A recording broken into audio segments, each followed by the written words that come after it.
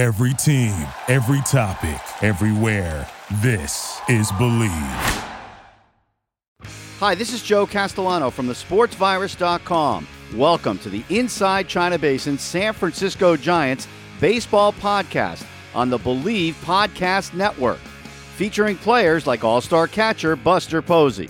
It's about, just going out and trying to have passion for the game that I've loved since I was a kid. Inside China Basin is brought to you by Sun First Solar, known for delivering solar excellence since 1984 and recently voted Best Solar Company in Marin County. We're also brought to you by TPC Harding Park, the only public golf course in San Francisco offering golfers the opportunity to play where the pros play. Coming up, we got a little bit of the Giants' present, future, and the past, as we've got two guests for you.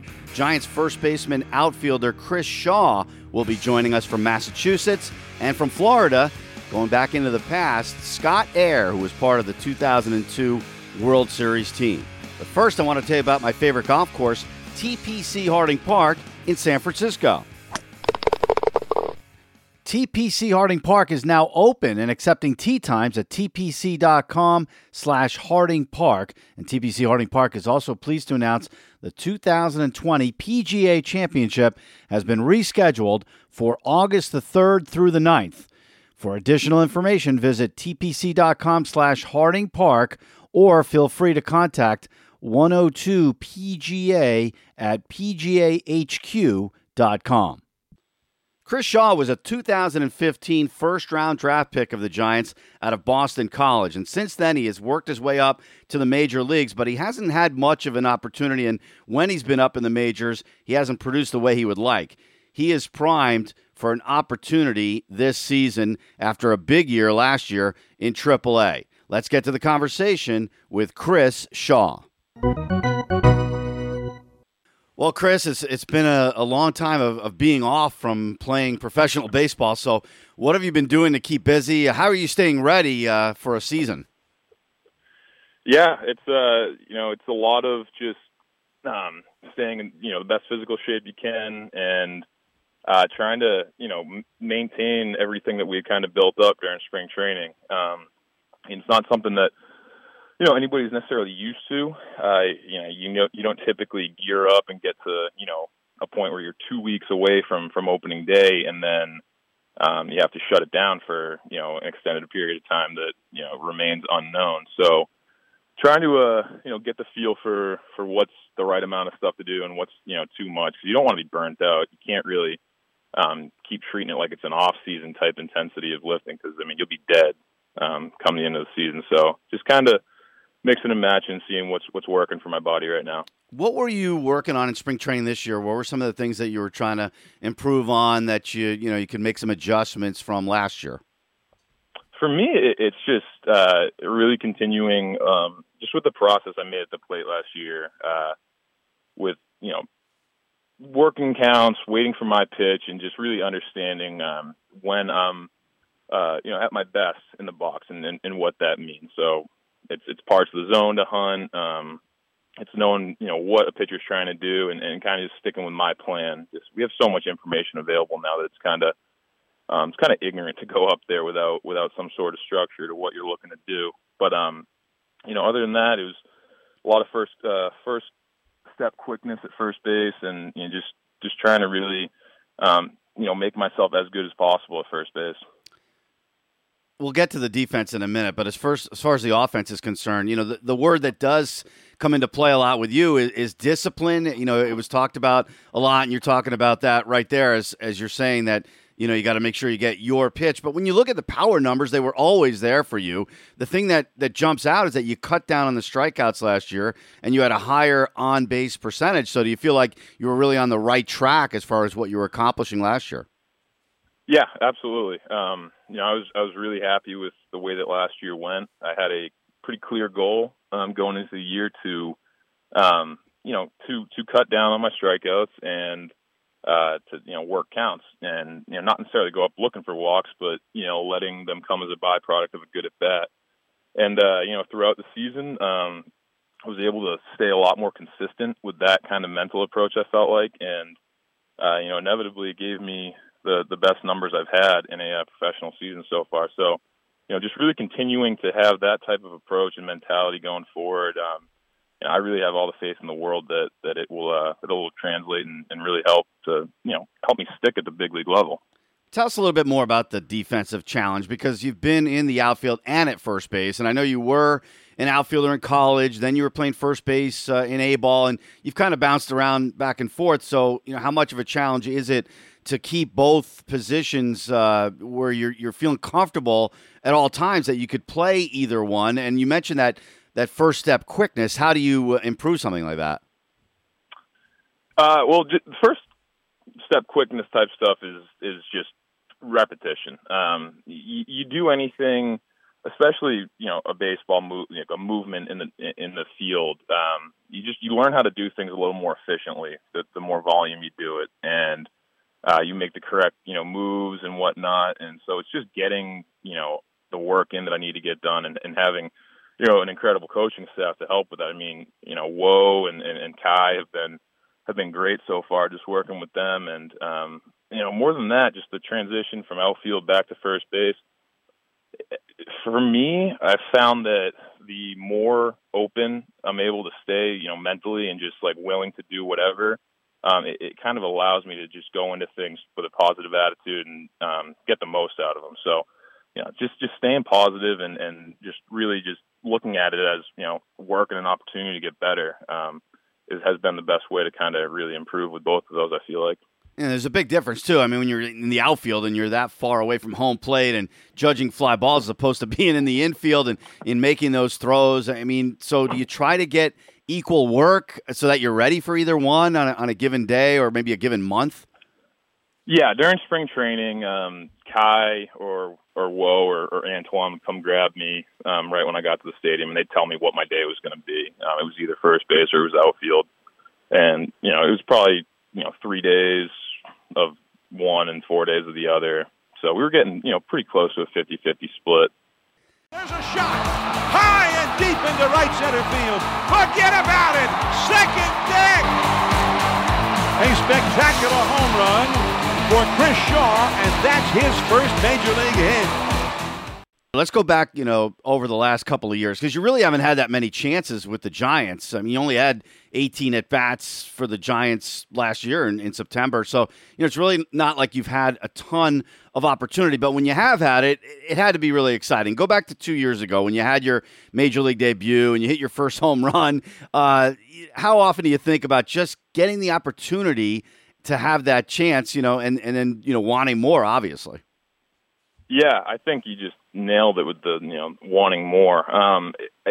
Look, I look back on my debut and my time I've spent in the big leagues, and I'm incredibly grateful. Those are things that you'll never take away from me for the rest of my life. Those are memories that I'll always have, and, it's something that I worked my entire life for, and, I'm tremendously proud of that accomplishment. But in the same regard, I want more. I want to, have that feeling every single day when I wake up to go to the ballpark, and, to get to that point where it's not something we're talking about, how did it feel, and how does it feel? So, just, still working, staying hungry, and just, really keeping that drive and confidence in myself to know that, I can do it, and I will do it. Yeah, last year was such an emotional year for you. I mean, the ups and downs of it. Did that kind of resonate where, hey, you had to go through that to learn how to deal with the emotions? I mean, starting out the season in Double-A, eventually making it to the major leagues. A lot of things happened last year for you that, you could either get too high or too low, which is what you're trying to avoid, I guess, as a baseball player. Yeah. I think that last year really gave me a little extra motivation that really never went away throughout the year. Anytime you feel like you're kind of backed into a corner like that, you really start to see what you're made of. And that entire year, there was never a point where I lost that chip on my shoulder. You can call it anger, you can call it whatever you want, but every single day, I felt like I just had something to prove, and it drove me throughout the year. And it's still the year from last year is still driving me. I still wake up in the morning and think about it, and think about how badly I want to get up and how bad I want to just prove myself. So it was a great bit of motivation. Yeah, I would imagine so. I mean, I can only imagine, too, when you got the word that you're going to start out in Double-A after you had already been in Triple-A and proved yourself and you'd gotten a little major league shot, and then, you're going to Double-A. I mean, how angry were you when you first heard that news? Did it take a little while to get over it? Yeah, it's it's a conversation that you could probably have the same conversation with myself and some of the members of the front office that were a part of the conversation with me. It's never a difficult thing, but in the same regard, I respect the fact that they laid out exactly what I needed to do, and they were true to their word. They told me that if I hit all these different points they wanted me to hit on throughout the season, that I was going to have an opportunity to play myself back to the big leagues, and I did. And one of the most gratifying conversations I've had in my professional career has been getting up and seeing Farhan and having him come over and say you walked the walk this year, you earned it, congratulations. That was huge for me, because he wasn't somebody that drafted me. He was new to the organization, new philosophies and ideas, and it was really encouraging to me that I could prove to myself that I can adapt on the fly, and when the going gets tough, really turn it on. So it was a lot of anger, but through that, a lot of good things happened. Now, you put up a great season last year. I mean, you hit almost 300. You also had 28 total home runs between Double-A and Triple-A, 21 of them in the PCL. And I was looking at hitting over 300 against lefties. I mean, what are some of the accomplishments that you are proud of from last year? You mentioned, getting your own pitch to hit. What else are you looking at as saying, hey, I'm really glad I accomplished that last year? Yeah, the splits were huge for me, because the year I'd always felt like I hit lefties really well. I've always felt real comfortable against them. But 2018, my splits were, I don't know if it's a byproduct of bad luck, batting average on balls in play or whatnot, but I think I hit something like 200 off lefties in 2018, which I was disgusted with. So that was just not me. Those are the things that really keep you up at night. But I went in and I just made a real concerted effort to focus on really bearing down against lefties, and the results came, and I'm back to being really confident off both left and right-handed pitchers. But other than that, I was just happy with the year, just in general. I was just really content with it.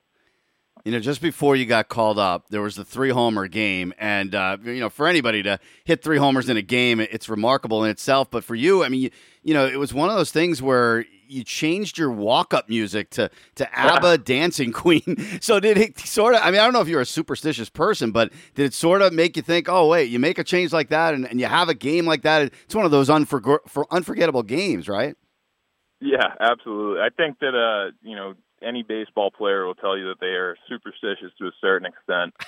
And, for me, I'm definitely, I fall into that category of guy that if I go up with a song and, something good happens, I'm going to stick with that song. So I definitely kept Dancing Queen the rest of the year. And I was planning on having it for this year. So hopefully I'll get the opportunity to do that again.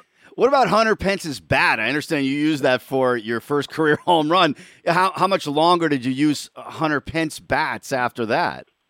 I still have a bunch of them. I still hit with them in the cage and whatnot. I don't see quite as much gameplay as they used to, but that was awesome that he did that for me, and something that I have that bat hanging above my bed at home, so something I'll always remember and be grateful for HP for.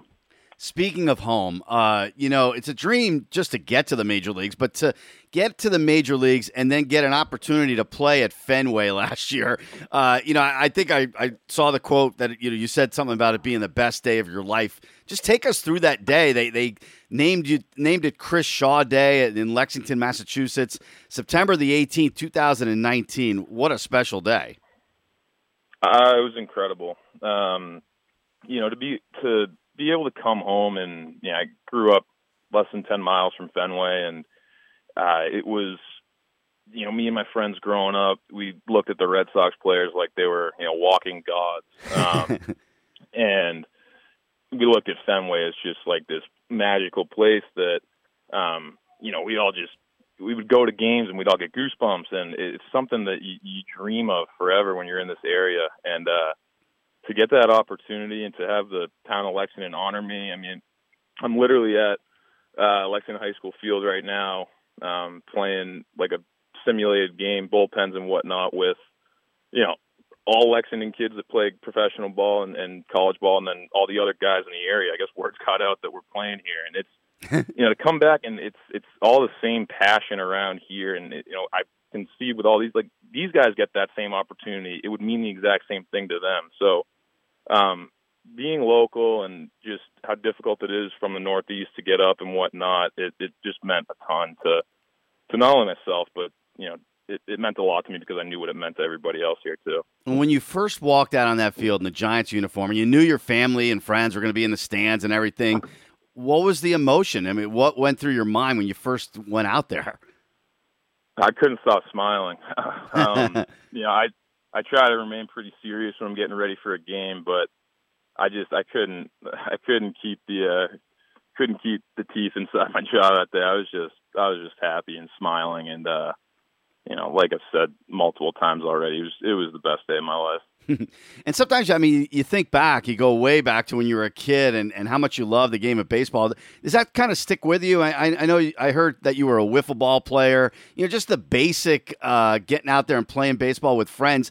Does it still stay within you, even though now you're in the professional ranks?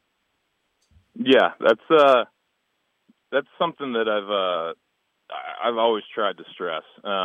It's just to enjoy it. Derek Jeter had a great quote. He said that he's not going to retire until the game stops being fun for him, until it starts to feel like a job. And, that's my same mentality. I still love it. It's still, the same feeling I would get when me and my buddies would build a wiffle ball field in my backyard growing up, and, we'd be out there all day playing, and it's the same feeling I'm having literally right now. I'm looking out my car window watching a kid, Charlie Smith, who's a sophomore at Lexington High School, pitch against a kid who was a grade above me at Lexington High School, who's now going to med school at Michigan. But he's just out here to have some fun, and it's this is just a blast. And I love baseball. I don't think I'll ever stop. And I know you really loved hockey too, and you're a really good hockey player. But is there something about the romance of baseball that took you into the sport rather than take the hockey route? Yeah, I think so. That conversation is a little more complicated as far as why I chose what, but I definitely think that when I think about soup to nuts baseball, what it means to me, it's America's pastime. It's the beauty of playing all summer with your friends, and all the memories I have growing up with it and whatnot. And you're still really romantic about the game. All right, last thing before I let you go, Chris. I know you'd faced a little adversity before at Boston College. I mean, you didn't get off to the best start with a bat, and you battled through it. It just seems like you're the kind of guy who has the work ethic that you'll battle through anything. Is that maybe one of the things that you're most proud of and makes you think that you can get through anything? Because being a major leaguer and succeeding at it and being consistent, it's one of the most difficult things to do. In sports, hitting a baseball, as they say, is so difficult. So do you think your attitude about it is really going to be a plus? Absolutely. Stay tuned. I'm not done, and I'm not going to quit. I can't ever picture myself getting to a point where I'm willing to walk away, having left a stone unturned. It's just, I just wouldn't be able to live with myself if I didn't give it everything I had, and it's kind of how I've been my entire life. And I have been,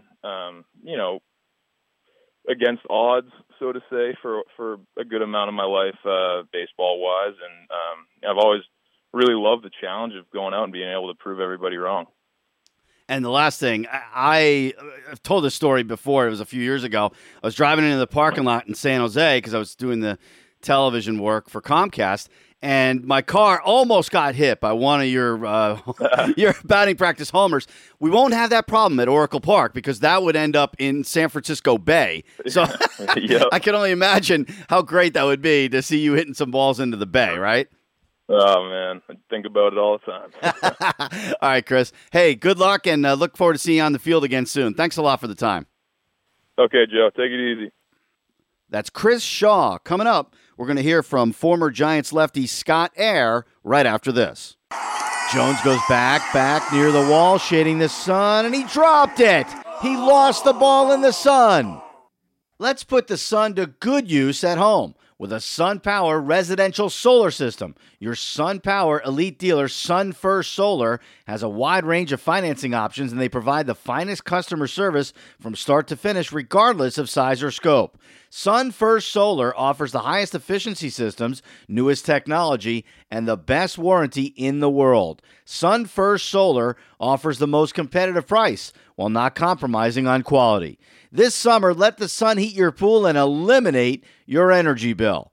Don't drop the ball. Call Sun First Solar at 415-458-5870. That's 415-458-5870. And get your SunPower solar system today.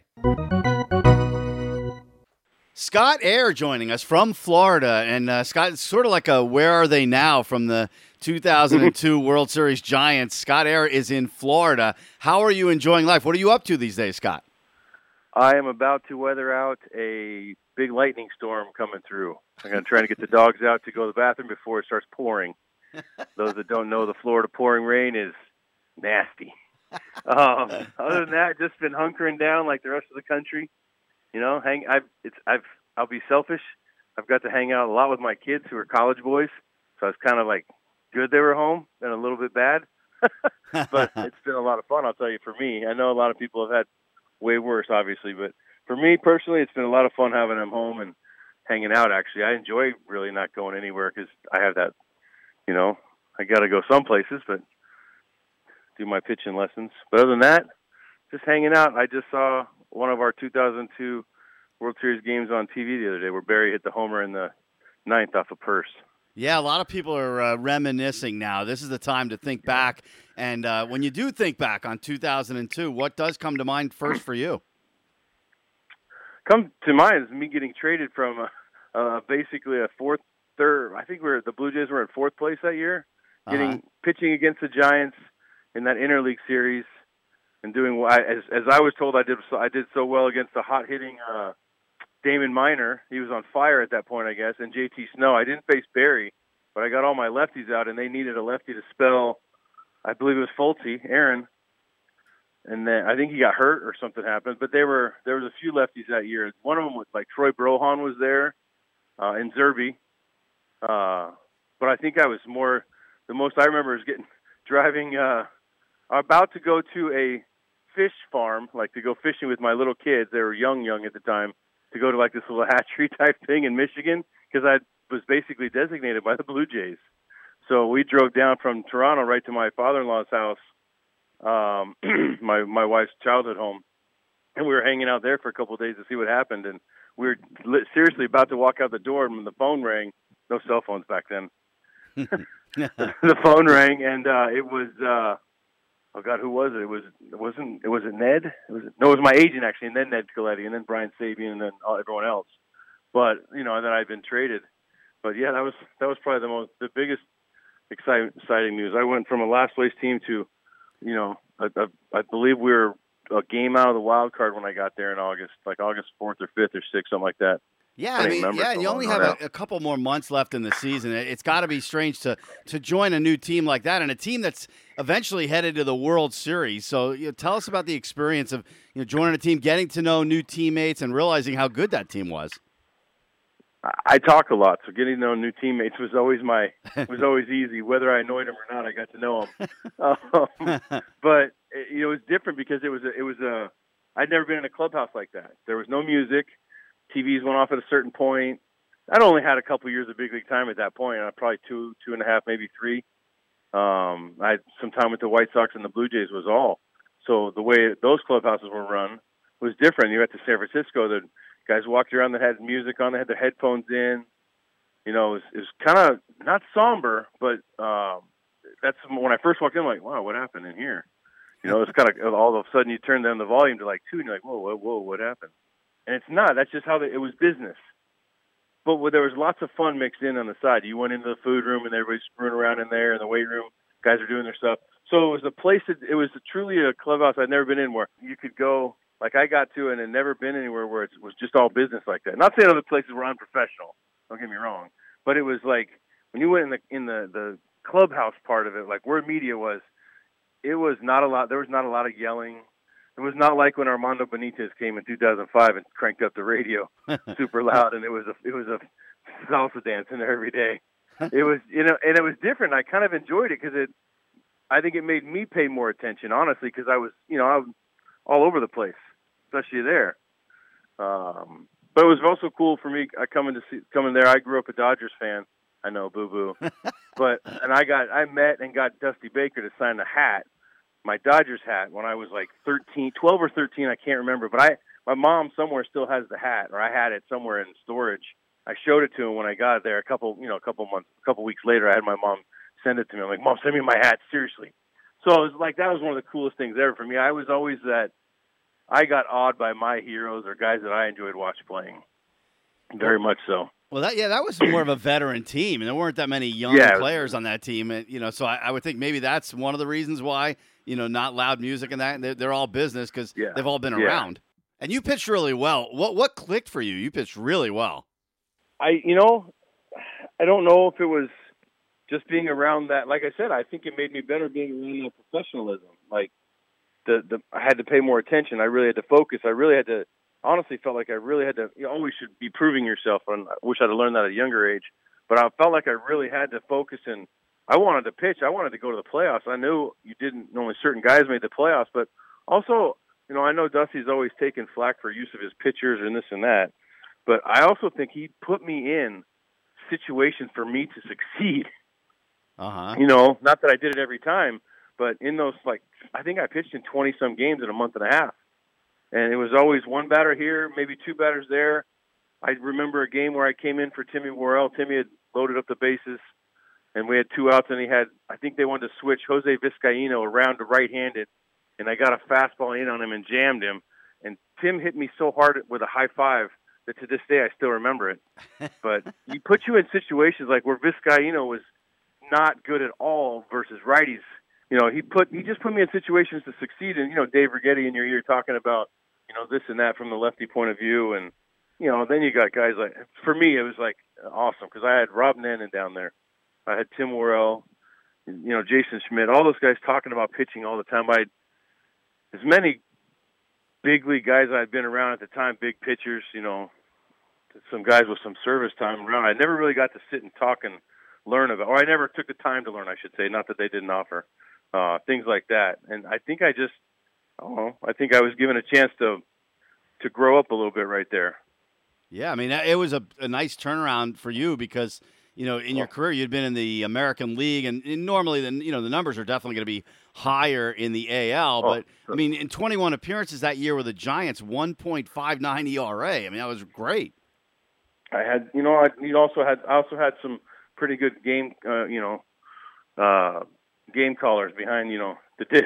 Benito Santiago is not too dumb back there. And it's funny too because I had some pretty good catchers in my time. Charlie O'Brien in Toronto a little bit, and some of these guys, they taught you a little bit here and there. Basically, just said, "Don't shake me off." Benito came to me after the first week or so I was there. He caught me a couple times. He goes, "Okay, kid." "Okay, kid, this is what we're gonna do." And I said, "All right." He goes, and he told me exactly what we were gonna do. We're gonna throw this and this and that, do that. I'm like, "Okay." He goes, "I got you. Trust me." I'm like, "Okay." But he also told me, I do remember this specifically. He said, if you're thinking something else, shake your head. Don't be mad at me. So, he was, things like that. It was like you see it perfect. It was a veteran team. Kenny Lofton, I forget, was even there. Geez, I forgot I played with him. Just all these guys you play ball with, and Yorvi Torrealba was just a baby back then. I think he was still a really good game caller. So I'm just lucky to be there, honestly. Yeah, Kenny Lofton had that game-winning hit in the NLCS that sent you guys to the World Series. Tell us about those emotions. I mean, the first time that you're going to the World Series in your career, when he gets that base hit, that was pretty good. Oh, yeah. It was some aha moments when I got there. First time warming up in the bullpen. I was kind of warming up. I warmed up really quickly. I was one of those that got loose real fast. And so I'd kind of thrown my pitches. I was kind of staring around. And then said something to me. And I said, nah, just kind of enjoying it. This is pretty cool. And I said, but, yeah, I'm a little nervous. I said something like that. I was. I don't remember if I even went in at that point. I think it was game 1 or 2. And I didn't pitch. But anyway, it was, just a lot to take in. I was lucky enough to go back later in my career to a couple more World Series. And I honestly think I have some of the games with the Giants that year. I couldn't even tell you this. I couldn't honestly tell you which games we won and lost. I know we lost 6 and 7, and that all matters. Right. But yeah, I could. But it was just because I think I was in such awe of being where I was. It was, just amazing. Lucky I got to do it. I got to do it 3 times. Dang it.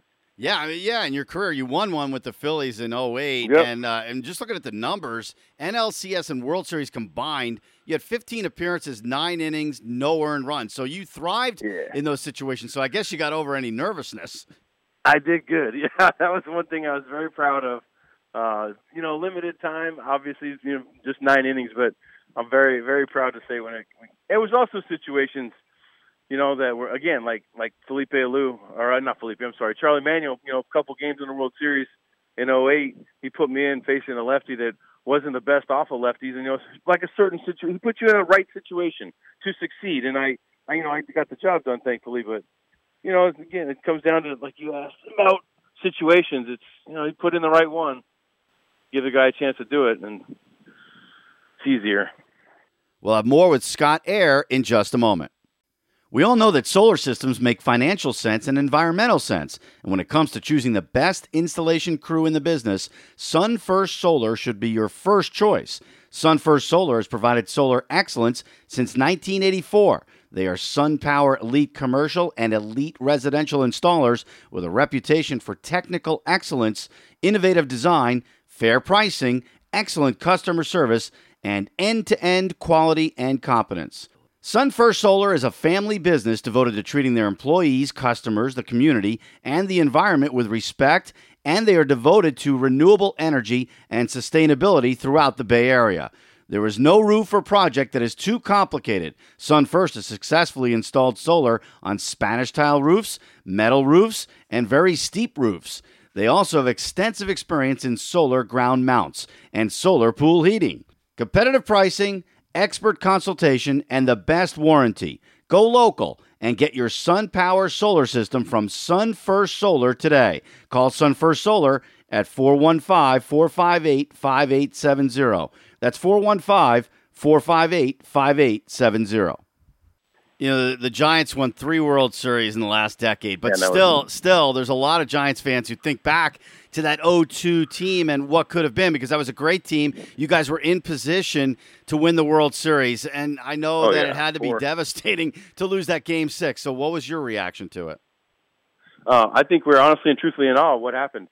It was like a 12-pitch at-bat to Spezio that kind of finally put the nail with the home run, something like that, 9-10 pitch at-bat, and he just very cleared the wall in right field. But I think a lot of us sunk. I know there was not a word spoken in the clubhouse after the game. It was pretty much go in. I don't remember eating a food after the game.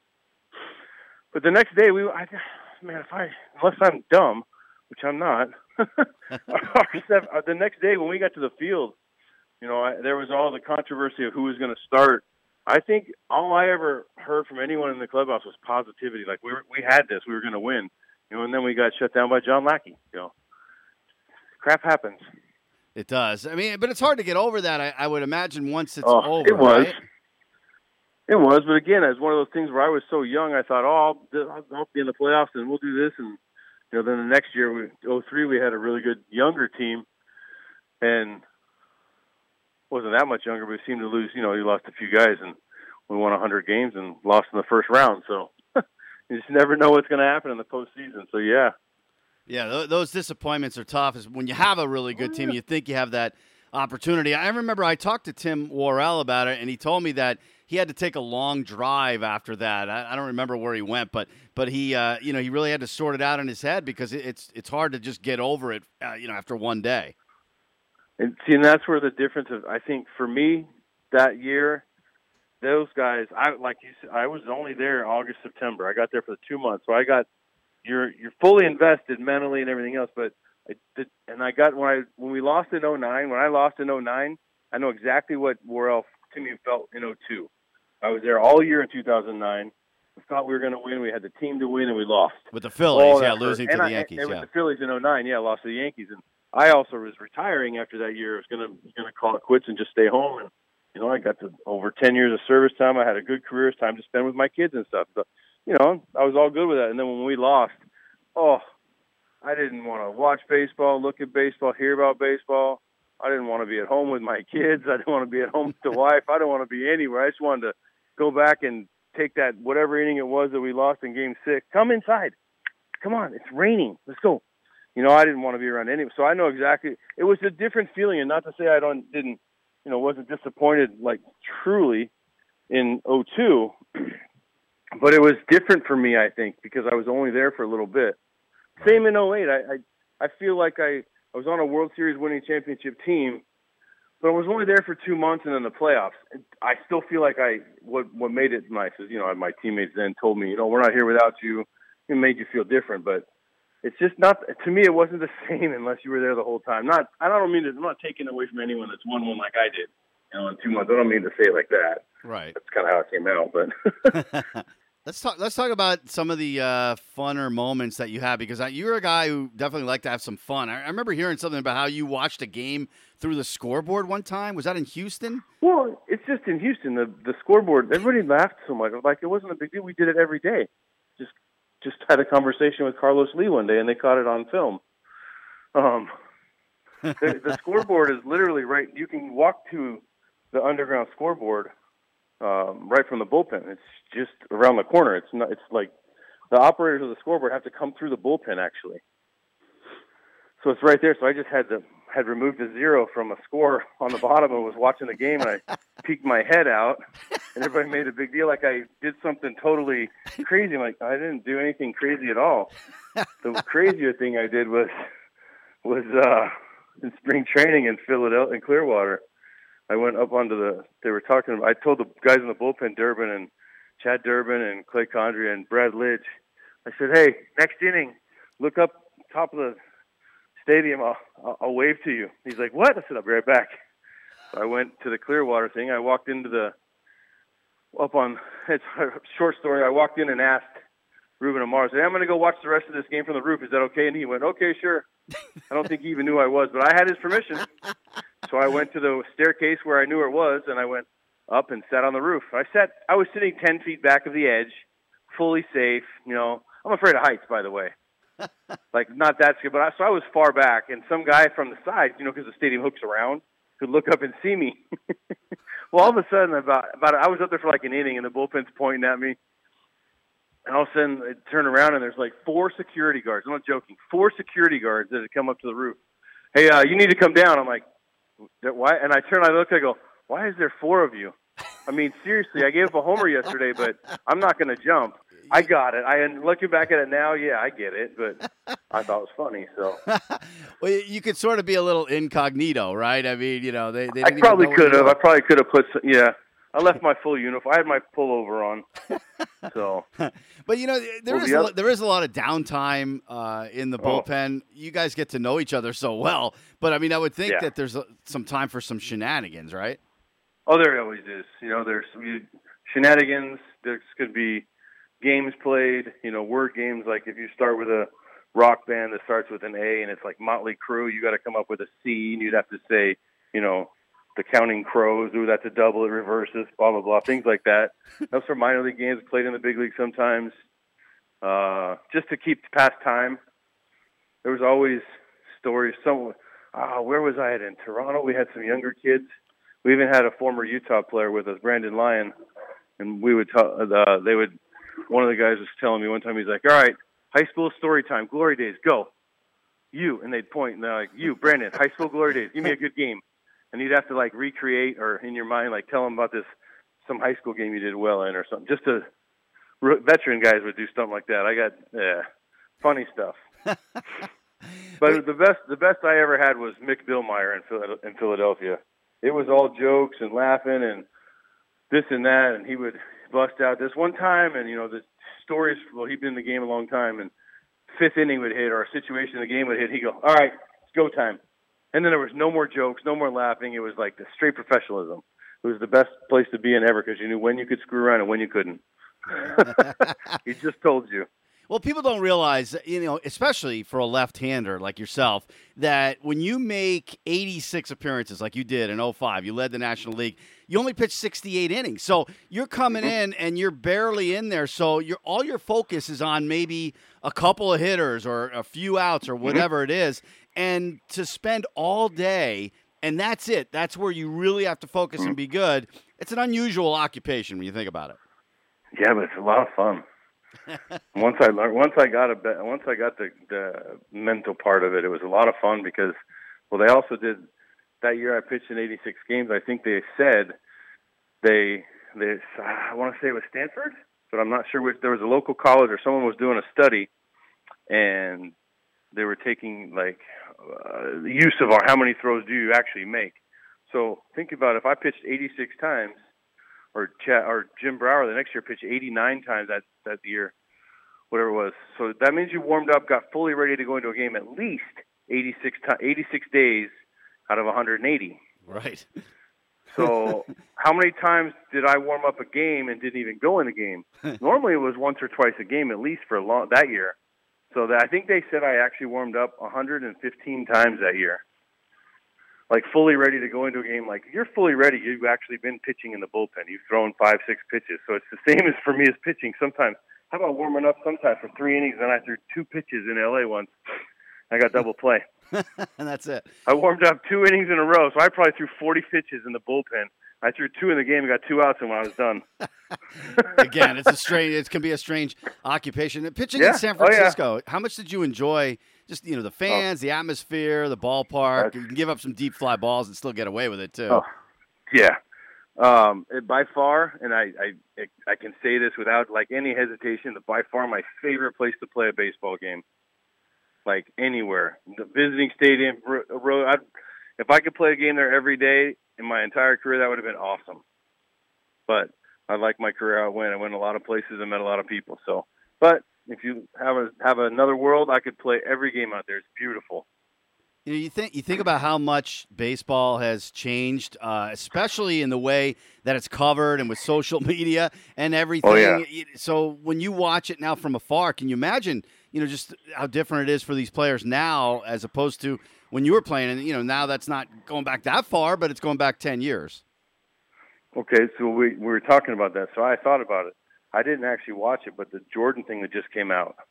Could you imagine if Jordan played the last 8 years in the NBA with all the social media today? Oh yeah, we would need a documentary because we'd have more info than that documentary had. Right. It's crazy. Like you said, to be famous today. Personally, I think that would suck. Right. Because could you imagine being a Kardashian? Right. You have to have people around you all the time. Yeah, absolutely. Protecting you just from crazy people. Not like they're going to hurt you or anything, but I got cornered at Cubs convention one year because I kind of thought I could walk around on my own. No. It was a bad idea. I got literally into a corner and people were just handing stuff up to get autograph. I'm like, oh, please let me out of here. Finally, one of the security guys found me. I was backed into a corner for real. It can be crazy. Now, can you imagine if it was someone like a Ryan Dempster on the Cubs that year, a bigger name player, someone that's I get it. I don't think I'd want to be like that. Well, I think the first thing that people had to do with you, because I remember when I saw you in the minor leagues, I was broadcasting in Rochester. The first thing I said, really? I saw your name, I saw Eyre, and I'm like, how do you pronounce that? And so I was curious, I wonder if any PA announcers just butchered your name over the years when you were in the minors. Big leagues. My very first big league start was in Anaheim, and the announcer announced, and he said, my mom went up and corrected him, I believe, is what the story I was told. I don't know if it was her. Someone told an usher. I think that someone just told an usher. I had a lot of family there. But he said, something going over the starting lineup and starting on the mound for the visiting White Sox, number 36, making his major league debut, Scott Eyre. So and better you just than look up. Eyre. You probably looked up and go, "Wait a minute, what are you doing?" I actually didn't hear it. And truthfully, I didn't hear it. I've seen the video. I have the video it's on a VHS. I'm so old. It's I have that, and I've actually heard in the background, but I didn't hear it when I was playing that night. I was so nervous. Tony Pena was my first big league catcher, and he's putting down. Sorry to get off track. He's putting down no signs. It's the first pitch in the big leagues, and he doesn't put down a sign. I'm standing there, and he just looks at me and waves his hand like fastball, dummy. He tells me after the inning, he goes, "What the hell else were you going to throw your first big league pitch?" Exactly. And I got him, but yeah. Anyway. Hey, that's funny how you remember that. So specifically that first time. Little things. Yeah, the little things. So if you fast forward to now, let's say you were playing now, and they're contemplating whether or not they're actually going to play with COVID-19 and all that. How scary would that be for you? I don't know. I'm one that believes there's maybe an overreaction to it, to the whatever it is, by the numbers. But I'm not. It doesn't matter what I think. It's got to be matter what their union thinks, what they think is best for the players. But I know some players have voiced certain things, and I don't know. I don't know if I'd say, like you just said, like we were just talking about social media nowadays. I don't know if I'd ever say a word about it to anybody and just go along with what happens. But if you don't feel safe, I don't know if I'd play. Yeah, I mean, it's a bad look for somebody like Blake Snell saying, "Yeah, I'm not going to take that deal. I don't want to take a pay cut right now." To say that, I mean, you may feel that way, but to say it when you've got people struggling, kind of a bad look, right? People struggling, restaurants open for 60 years, trying to close them because they just don't say anything, and that's my opinion. But again, I didn't have to play in this era of the social stuff and. He was on some kind of like podcast or something, no, it's the one where you could watch somebody play video games. Yeah, he was doing some video game thing. To put a capper on that, going back to the 2002 season, I mean, I think a lot of people think about Barry Bonds, Jeff Kent, that team, and what it almost accomplished. But those two guys, what was it like being around them? Because people talk about how maybe they didn't get along, but they were quite a tandem when you think about what they accomplished on the field. I actually heard, I don't remember which one said it actually. I think it was Barry. He said in the interview, he goes, "I don't have to like anybody on this team," or something like that. He goes, "But when they step on the field and they play as hard as that man," and he was talking about Jeff, I think this is what he said, plays as hard as that man does, you high-five him when he hits a homer. You high-five him when he scores a run. You treat him as your teammate, and after the game, we don't have to talk. We don't have to do anything. We have nothing in common. Something like it was along those lines. There was something like that said, and once I heard that, I was like, "Oh, that kind of makes sense," because that's how it was. I don't think I ever saw them talking, but I'll dang sure you go look at video.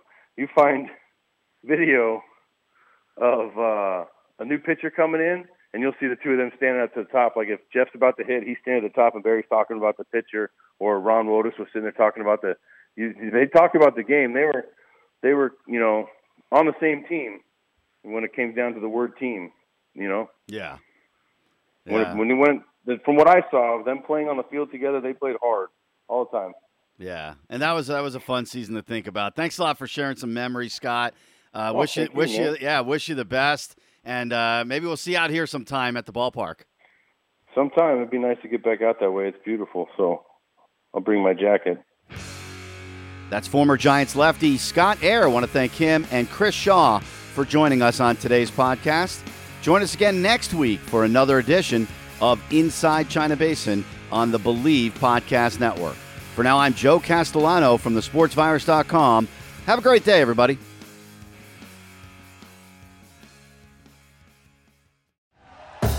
Thank you for listening to Believe. You can show support to your host by subscribing to the show and giving us a 5-star rating on your preferred platform.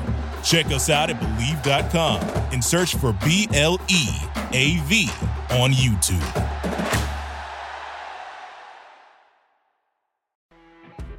You know when you're listening to a true crime story that has an unbelievable plot twist that makes you stop in your tracks? That's what our podcast, People Are the Worst, brings you with each episode. I'm Rachel. And I'm Rebecca. We're identical twins who love true crime cases that make you say, didn't see that coming, and we hate the people responsible for them. Listen to People Are the Worst now on Apple, Spotify, or wherever you get your podcasts.